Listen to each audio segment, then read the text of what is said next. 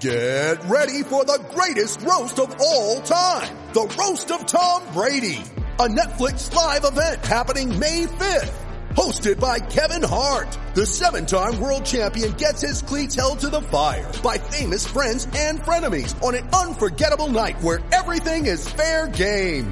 Tune in on May 5th at 5 p.m. Pacific time for the Roast of Tom Brady. Live only on Netflix. District of Conservation is sponsored by Real Camo Girl, a lifestyle brand for women who love the great outdoors, spanning from hunting, fishing, foraging, archery, shooting sports, and the like. We are proud to have them as a sponsor, and you can learn more about them at www.realcamogirl.com and follow them all across social media to learn more and get involved. Welcome to the 33rd installment of District of Conservation. I hope you guys have been enjoying the recent episodes of the series and doing your best to go outdoors, whether it's hunting, fishing, or foraging for morels, which is what some people are doing here in the area. I haven't found any yet, and I don't know if I get to go out to the field to seek them out, but I'm jealous of those who do. Today's guest is Robbie Kroger from Blood Origins, and you guys may have seen these videos circulating around social media, and you ought to. The tagline for Blood Origins is "Every pulse has a story." And Robbie does his best to highlight people all across the hunting sphere who are doing their best to humanize the sport and the livelihood much better. And we had a really interesting conversation. Check it out today. And I'm excited. Absolutely. Describe your background. You have a very interesting accent. I have no doubt people who follow you and who've marveled at your video storytelling project so far are curious to know your background, how you came to the States. Who is Robbie Kroger? Yeah, I appreciate it. It's a good thing that you don't know who Robbie Kroger is, because that's the point of the project. The point of the project is not about me, right? It's about us, and it's about our community. But a little bit of background about me. Yes, I have an accent. It's from South Africa. I wasn't born in South Africa. I was born in Brazil, actually, but I moved to South Africa when I was 3. So essentially, I feel like I was born and raised in South Africa. Raised to a very diverse family. My father was my father was German. My grandfather is Russian, and my entire mother's side of my family is Australian. Wow. That's the dark side of my family. We don't like to talk about the Australians. So we, travel and storytelling and visiting different parts of the world and interacting with lots of different people essentially is part of my DNA and my heritage. And I came to the States in 2003 to undertake a PhD in biology, and then met a blue-eyed Southern belle at Oxford, Mississippi, and married her. And I haven't left Mississippi. I now live in a little town called Bay St. Louis, Mississippi, right on the Mississippi Gulf Coast, about an hour's east of New Orleans. And I work as a day job as the chief scientist of a small consulting company, and do the Blood Origins project as a passion project, essentially, on the side. Interesting. Expand a little bit more about Blood Origins, how that came about. Where did the concept originate from, and how has the outdoor industry responded to it so far? Because I think I came across it when you did Jeremiah Doughty's episode, and I was like, this is awesome. And for me being a media strategist and someone whose job is to help tell stories or help clients tell their stories, I love how video storytelling has kind of evolved into this medium where it's almost inevitable and inescapable to see that in especially the outdoor industry. So talk a little bit about the project and how it came to be and how people are digesting. Yeah, it's a good question. And, on a daily basis, I'm humbled by just what you said. Like, people know the project or interacting with the project. The project was born out of a letter that my grandfather wrote to me in 1992, in which he type wrote on a essentially a piece of rice paper that hunting was in my blood. And I could only understand what that meant when I came to the States and explored everything that essentially American outdoor lifestyle has to offer. And the idea of Blood Origins is that hunting and who we're supposed to be as outdoorsmen is in my blood. And I was less than enamored about what I was seeing on outdoor television that was supposed to represent me as an outdoorsman and as a hunter. I was less than enamored of what I was seeing on social media that I was being represented as a hunter and outdoorsman. And so I also felt that we were missing the storytelling aspects of who we were. And so I decided to meld that all together, essentially, and create this project, which is at its heart just that, is to tell the heart of who the outdoorsman really is. We're not this group of bloodlusting killers, but rather we're a community of conservationists, restorationists, people that are interested in familial heritage, people that have a true connection and emotional bond to the animals that we choose to take the life of. And so I felt like nobody had really captured the emotional side of who we are as hunters, and I took that route. And quite, as I said in the beginning, every day we're humbled by the response that we're getting. And the outdoor industry didn't really know what to do with us about a year ago. But as I said, I think now we've almost paid our dues a little bit. A lot of people in the beginning was like, oh, yeah, that sounds great. Yeah, that sounds like a really good idea. But didn't really have faith in what it was going to become. And we're just going to keep pushing the envelope of what our heart looks like in this season now and even into the future. Okay. Tell listeners what season is currently unfolding and an example of people you've profiled through the series. Yeah, so right now we're in season 3. Actually, we've released 2 pieces of content in season 3. One was our film. So every season we have a film. We call them journeys. We don't live in the hunt space. We're not going to film hunts. That's not what we do. We film stories and journeys around either a hunt, a species, a personality, a people group, you name it. So, as you said, in season 3, we released 1 episode, and that was Aaron Warburton at the beginning of season 3. We've got another episode dropping next Friday, May 3rd. I don't know when this podcast will drop, but May 3rd will be... before then. Okay, great. And so I'm not going to tell you who it is because we like to keep things a little secret. Very good.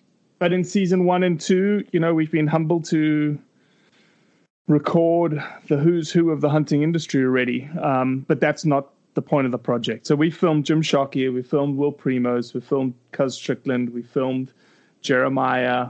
But, that's 4 of 20 pieces of content. The other 16 pieces are just like you and me, general blue-collared hunters.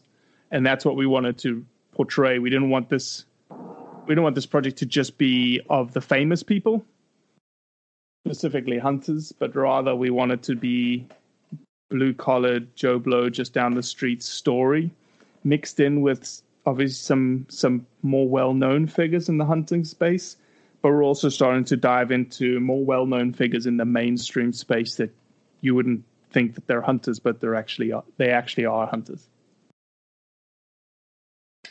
That's very good. And that kind of brings me to my next question about video storytelling being one of the means that the industry as a whole, and the industry it's segmented and definitely divided, but there is an industry, it's pulsating, people are taking notice of it, and people have different interests within the industry, but kind of the conglomerate as a whole, a lot of people are using video storytelling, and I recommend it all the time to people. I say, if you can save enough money to have video storytelling as part of your marketing strategy, it's important. Mm-hmm. And we've talked privately offline about how hunting especially gets these relentless attacks from people in the media, from non-consumers, from activists, from all these different types of players, media personalities, athletes, whoever, and celebrities. And do you think with Blood Origins and video storytelling in general, it could help demystify? I know people are starting to become more curious because they see a video and videos leave impressions. But do you think, especially with the effort you're trying to bring about and just the medium as a whole, is it working? Is it going to be helping to change minds more effectively on the subject of hunting? Well, I hope so. We have a couple of examples already, and actually we've got quite a few examples. The entire point of the project is to reach across the aisle to that non-hunting mainstream American to say, this is who we are. What you think about who we are is not true. This is more in tune with the 90% of the hunters. Yeah, 5% of the hunting community is always going to be the blood, guts, and gore kind of, part of the community, and we can't change that. There's nothing we can do about that.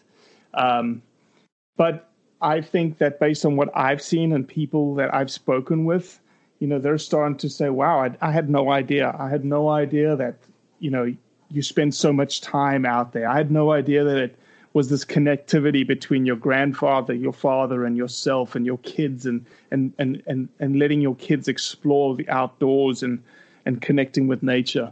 I think you're correct. I think video storytelling has its place. I think video storytelling, though, done in the wrong way, doesn't help. There are some examples that come to mind, yes. And I think if somebody was listening and was like, man, I really want to get into the video storytelling world, the first thing I would say is do it, and do it with a mindset of being authentic. The last thing you want is to come across as unauthentic or scripted, because then it just comes across as something else. As soon as you lose your authenticity, then there's a perception that's brought amongst who we are, but also, tied in with the project. And as soon as we lose our authenticity in the project, I think we're done, kind of thing. And so we pride ourselves on what you hear from people, and the stories you're getting from people are true, authentic stories. They're not scripted at all. They're from the heart, and we pride ourselves in being able to dig a little bit and reveal some of those onion layers that some people may not have been able to do, say, on prior video storytelling projects. It's very fascinating. You're absolutely right about anything when it comes to marketing or being active in something, video story, being authentic and real.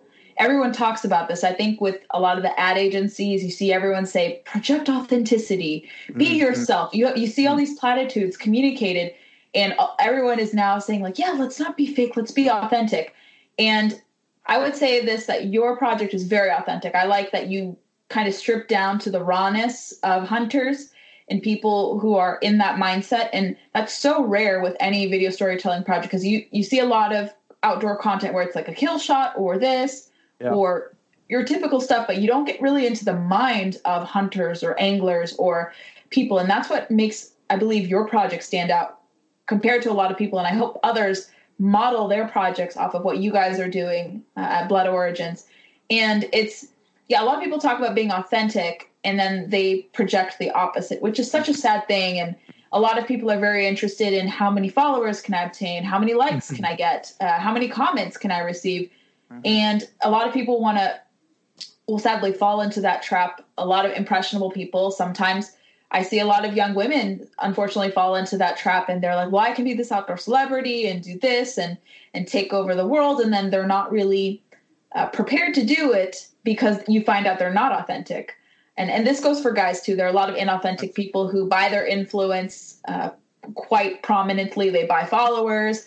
They kind of rise meteorically too quickly, and they come from nowhere and leave you there. So if you don't have a steady approach to crafting an authentic voice, it will make you hard. It'll make it hard for you to stand out, and you shouldn't feel any reservations or any doubts if it took a while for the outdoor industry to take a hold of your project, because it's better to be doubted and tried and tested and then win people's approval than just somehow get their attention super quickly, you burn out, and then you can't repair that relationship. So slow germination in trying to build people curry favor is really good. So you have the right strategy in place as someone who's worked with a lot of the other outdoor communicators and what the more seasoned ones look for, who have more power abilities and who are more powerful in a sense. I think you have the right strategy in place, and people are kind of like, this is kind of new and a little foreign to me. Yeah. And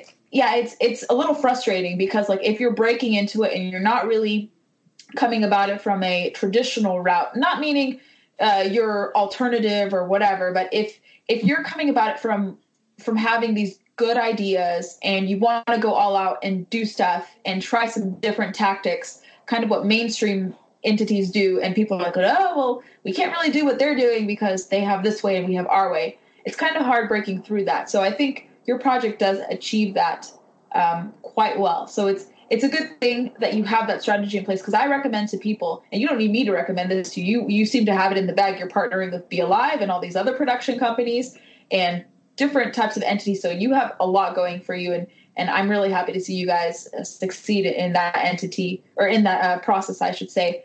And what would you say would be, if you could bring on a dream guest or someone you could profile, who would you like to profile that you haven't profiled already, that may be unobtainable or hard to reach, but who would be someone you wish you could profile on Blood Origins? Man, that's a good question. And look, firstly, I appreciate everything you just said about the project. And, we chose to be outside the box, right? We chose the hard route, and it is paying off. And we're not doing it for the likes. We're not doing it for the follows. We're not doing it for infamy. We're not doing it for any of that. We're doing it to push good content out there consistently. So who would we get? I really want to showcase that hunting is for everyone, right? And Joanna Dart, who was one of our first season, said it so beautifully. She said, it doesn't matter, one of her lines, it doesn't matter the color of your skin. It doesn't matter what you look like. And the third thing she said, it doesn't matter the bumper sticker that's on the back of your car. Huh. And that struck me so well that, my ideal person would be a big mainstreamer, somebody who has massive influence to say, hey, I'm a hunter, and I'm okay with that. One of the things that we really want to accomplish with the project is reach into the mainstream to show, hey, there's these really famous people that hunt. And I think our project is the beautiful vehicle for somebody to be introduced to that concept, because you can't slap a really big celebrity on a hunt killing something and then be okay with that being released. And I get that, because it's business, right? It's going to hurt their image and their business. But a Blood Origins style of introduction to the broader mainstream about who they are, well, that's a little softer. That's a little bit more tangible. It's a little bit more emotional. So you said name one person. The person that I want is Chris Pratt. Oh, he would be good to profile. He's so fascinating because he really does live that lifestyle, and he's been excoriated so much. Yep. But why Chris Pratt? Because he's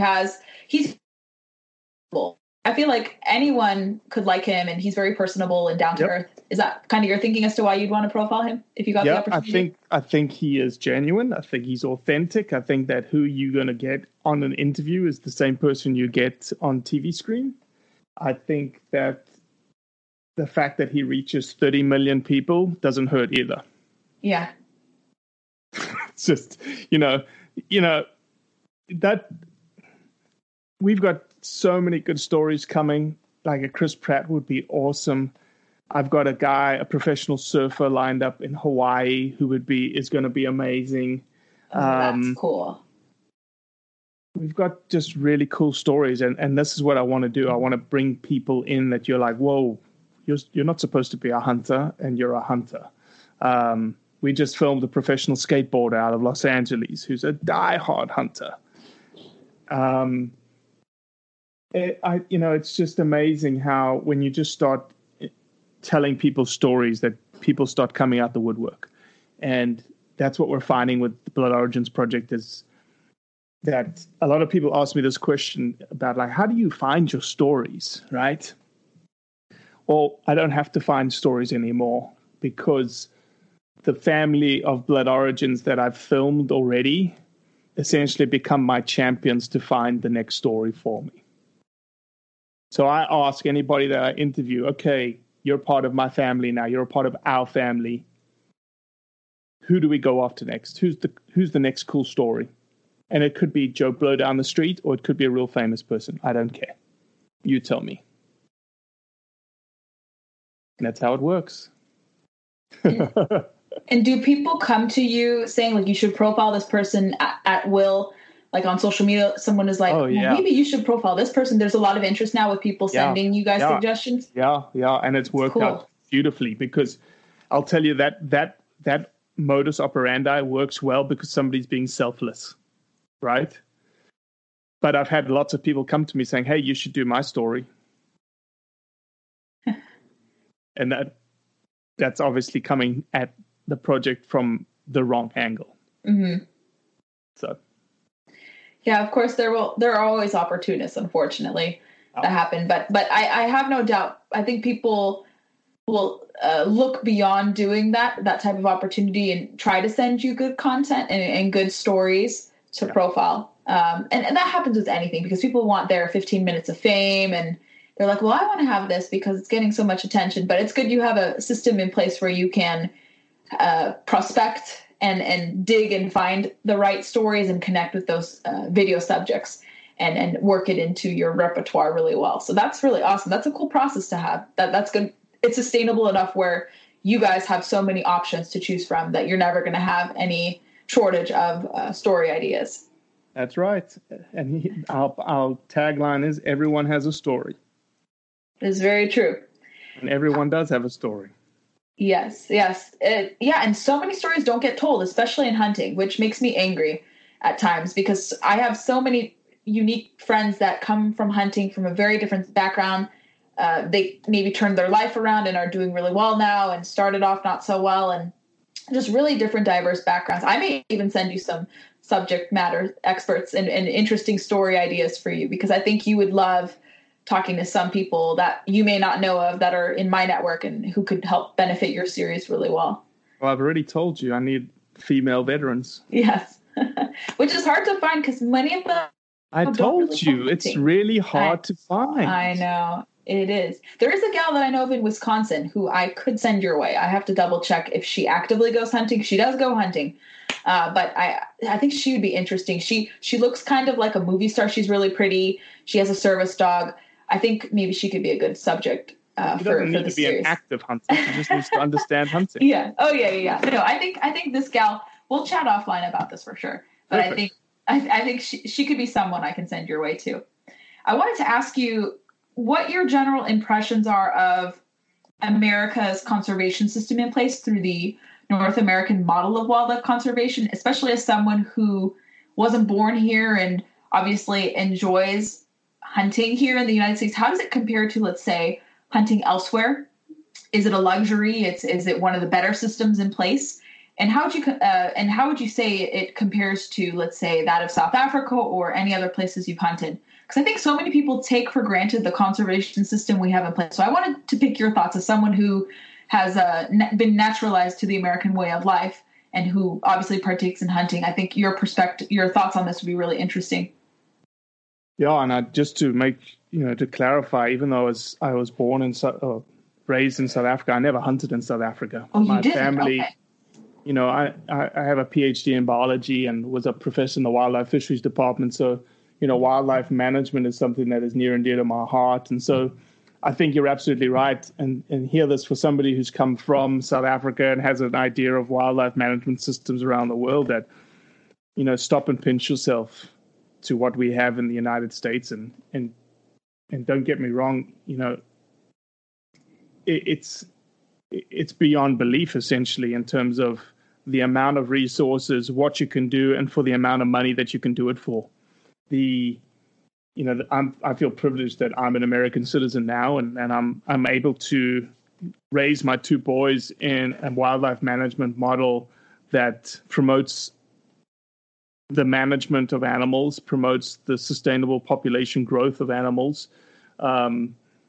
and also, recognizes when animals are in need of, further management that may not involve hunting. When you look across and built into that model is the fact that the resource is ours, right? It's the American people's resource, and that there's public lands that anyone can access, and that those lands are ours too. South Africa, no public lands, no public season for hunting.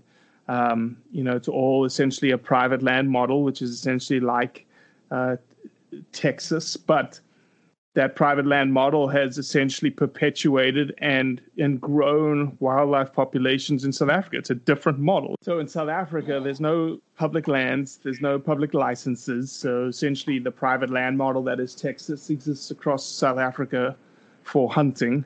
Not that it's a bad model, because South Africa really, growing up in a city like I did, hunting is, you don't think about hunting. It's just not something you think about. And so there's not people desperately looking for public land to hunt like here in America. So that model there has done really well. It's flourished wildlife over the last 60 years. It's taken wildlife from 2.5 million to 22 million animals. And so it's definitely a different model of wildlife conservation. But, coming back to what we have here in the United States, it's, again, you've got to pinch yourself, because if you don't have the perspective like that I have in terms of where I came from, then you don't recognize that it's an incredible blessing that you can throw a gun in your truck or car, drive up the road 30 minutes, and get out with that same weapon, load it, and go hunt something.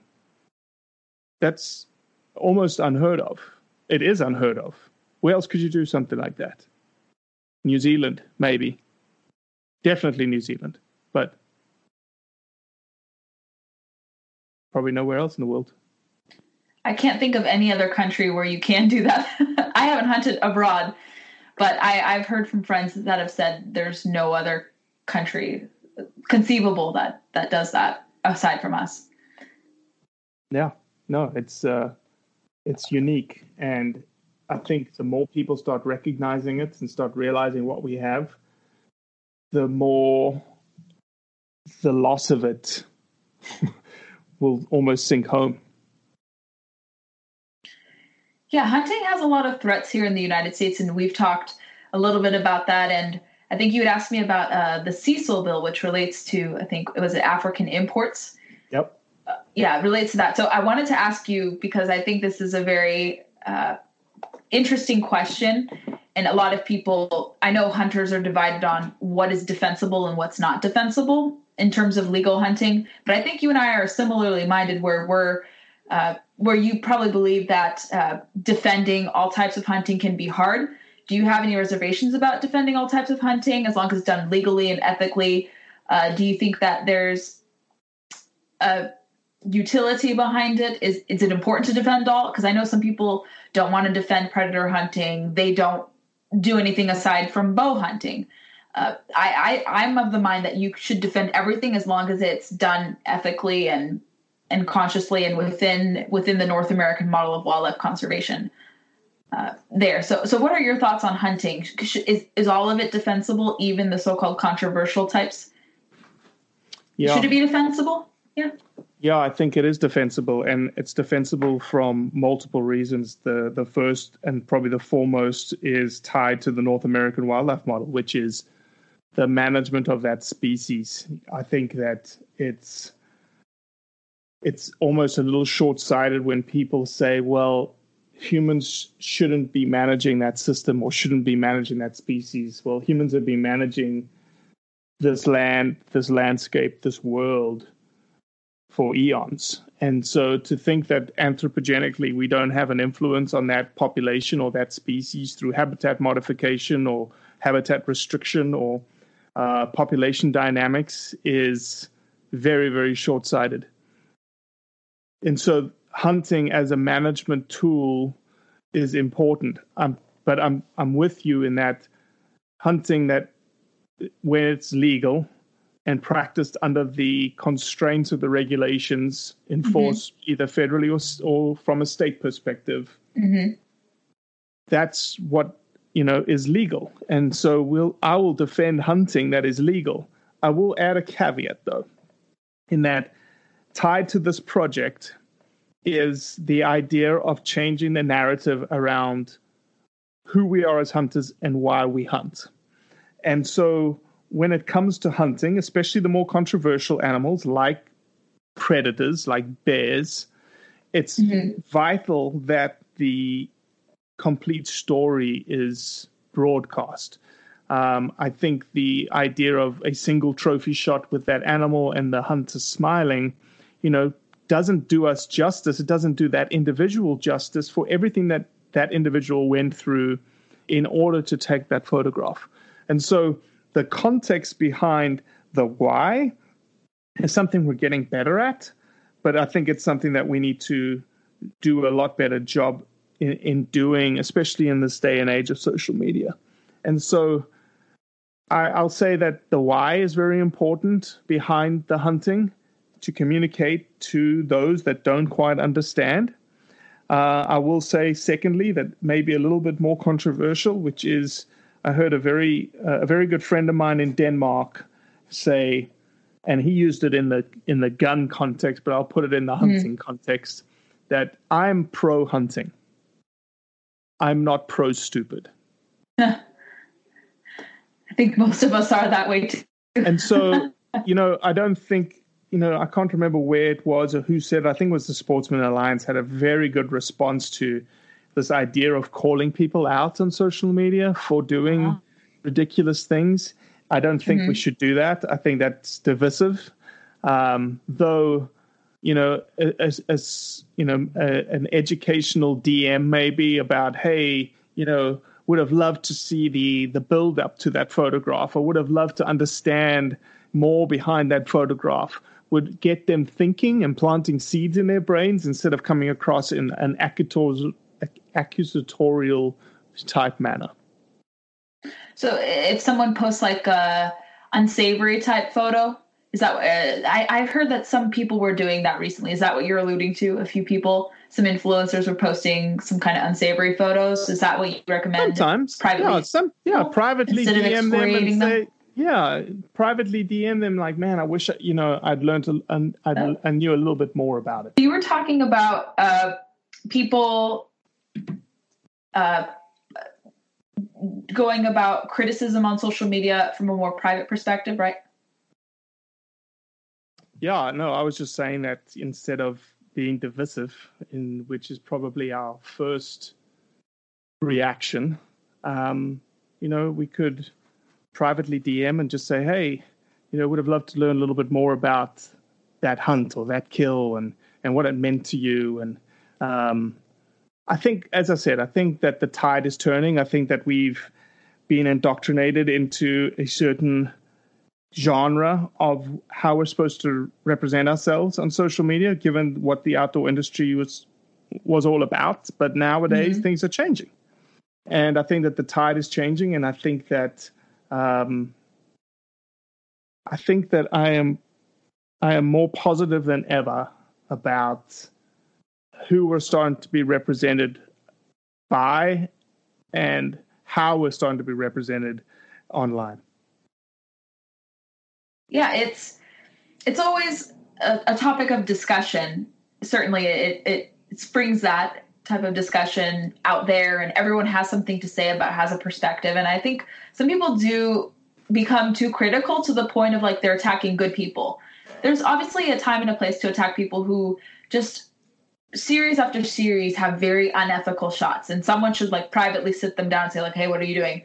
But like when that mockery, maybe it's out of like jealousy. There is one particular account I'm thinking of. I just saw something where it attacked someone who's legit and not a phony. And I was like, this is too much. Like, I understand poking fun at people, criticizing them, but like going after good people, that's when you completely lose the purpose or defeat the purpose of doing that. But no, I'm of the mindset, if you have gripes with someone, deal with it privately, like anything. That's how it should be done. You don't let it sit and simmer and let abusive or bad stuff go out there. And hopefully people will listen if they get nudged a bit and tenderly told that you should go about your conduct a little differently, or you shouldn't lambast people openly. So there are extremes where people do too much, and then there are people who are too critical. I think on either end, it can be a problem. But right. I think you're absolutely right that people are more serious about getting away from the noise and just stick to the intent and purpose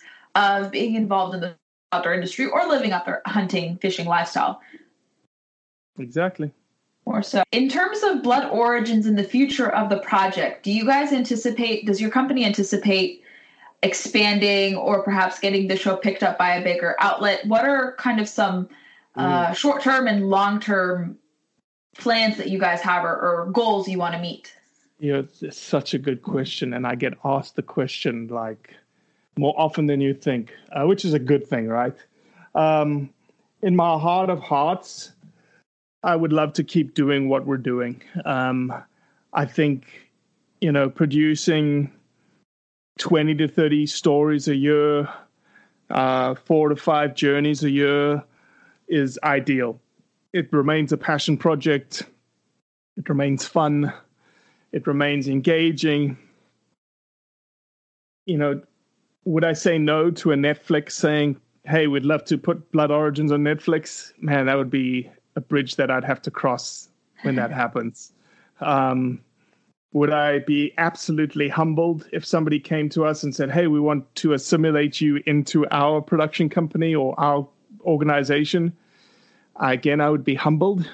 But I'd have to ensure, if that was going to happen, I'd have to ensure that the creative control of Blood Origins, that the message of Blood Origins didn't change. That's a good concern to have, because you want to have control over your content, not have someone come in like any project. You don't want to have people swoop in and take ownership of your project, your baby, essentially. Right. Absolutely. Yeah. So who knows? Yeah. We are, we're very content where we are right now. We're always looking for good stories. We're always looking for good partners. We're not right now. We haven't gotten a lot of funding in the door for the project.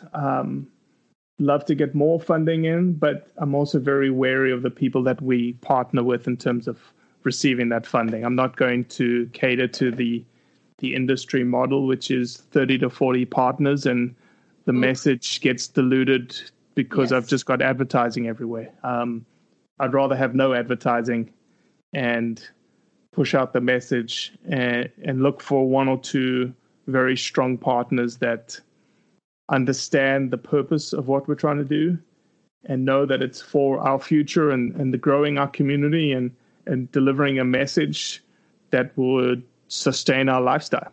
And if they get that and they get what that means to them and how our project is benefiting that aspect of our lifestyle, then they'll get behind us. That's a good maxim to have. I like that a lot. I want to be able to send people your way through this podcast and through my social media channels. So I want to give you these final moments to give your pitch on how people can find you, why they should support you, and where they can connect with you. So what are the options for people to do that, to find more about Blood Origins and to connect with you guys, potentially support you, and get you guys out there more? What can people do to support you guys? Super easy. At Blood Origins across all social media platforms except Twitter, Instagram, Facebook, YouTube. You can Google Blood Origins. And to support us, just interact with us. Tell our story. Tell everyone else's stories. That's what our project's about. If you see a good story, tell your friends about it, because they deserve their story to be broadcast far and wide. Excellent. And any other ways that people can, if people wanted to support you guys financially, not so much a partnership, but I know, I have no doubt people probably have asked you for GoFundMe's or those types of outlets. Are there means like that where people can support you if there was an option, a Patreon account or a GoFundMe or Indiegogo? No, we haven't done one of those yet. I've been very cautious about doing something like that. It's not that I haven't thought about it. Sure. I just want to be true to who we are. And as soon as we open the doors to a GoFundMe or something like that, and we start laying out some expectations, then we may change the narrative around who we are right now. So right now we don't have any of those GoFundMe supporting Patreon type campaigns. But if people are interested in figuring out ways to partner with us, reach out through Instagram or Facebook or email us through the website. And, we'd love to hear from you. Beautiful. Robbie, thank you so much for coming on. It's been a joy talking to you even more through something like this. So I admire your work. I really like it. I'm not the biggest fish in the pond, but I hope that my reassurance and whatever praise I can wield to you guys can help you guys get out there to more people. I want my follower. I have a good footprint enough across different spheres, but I really my goal is to get, not to promote myself, like, oh, I'll post things about what I do in events, but I'm really all about elevating people. And I'm very happy that I can elevate your story, elevate your projects, and elevate this cause, just because I think that storytelling, video storytelling especially, can really change hearts and minds. It's getting there, and it's on the cusp of doing that. But you have something very beautiful in place, and I hope you guys continue to succeed. If you ever need my input for anything, I'm happy to participate. If you want to ever do a media segment, if you want to do bear stories, you should talk to the guys at Western Bear Foundation. They would be really cool to interview. Awesome. Well, look, I appreciate you, and I appreciate the time, and I appreciate the kind words. Absolutely. Much so. I will send you some good story ideas, but any way I can help and contribute, I will absolutely do that. And we'll have to sit down to do a Sporting Classics interview. I know we talked about that, but we'll certainly I'll get you out there more as best as I can. And for listeners out there, I highly recommend you guys do follow the work of Blood Origins, connect with Robbie. You're not going to regret it. He has something really special going on in the outdoor industry, which is hard to say because there's a lot going on, and a lot of it is not really conducive to conservation or the greater cause. And Robbie and Blood Origins really have something good happening. And I want to continue. I think it's going to continue to flourish. So Robbie, thank you again for coming on to District of Conservation. And I hope people check you guys out and any forthcoming documentaries that you guys have. Thank you so much. And videos. Yes. I hope you enjoyed that episode with Robbie and learned more about Blood Origins. If you enjoyed this episode, be sure to subscribe to us on Apple Podcasts. Episodes drop each Tuesday, and you can listen to it there, or find us on anchor.fm to never miss an episode. You can follow us on Facebook, Instagram, and Twitter to always learn about upcoming guests and special updates regarding the podcast. Thank you again, and be sure to subscribe, download, and leave feedback if you're interested.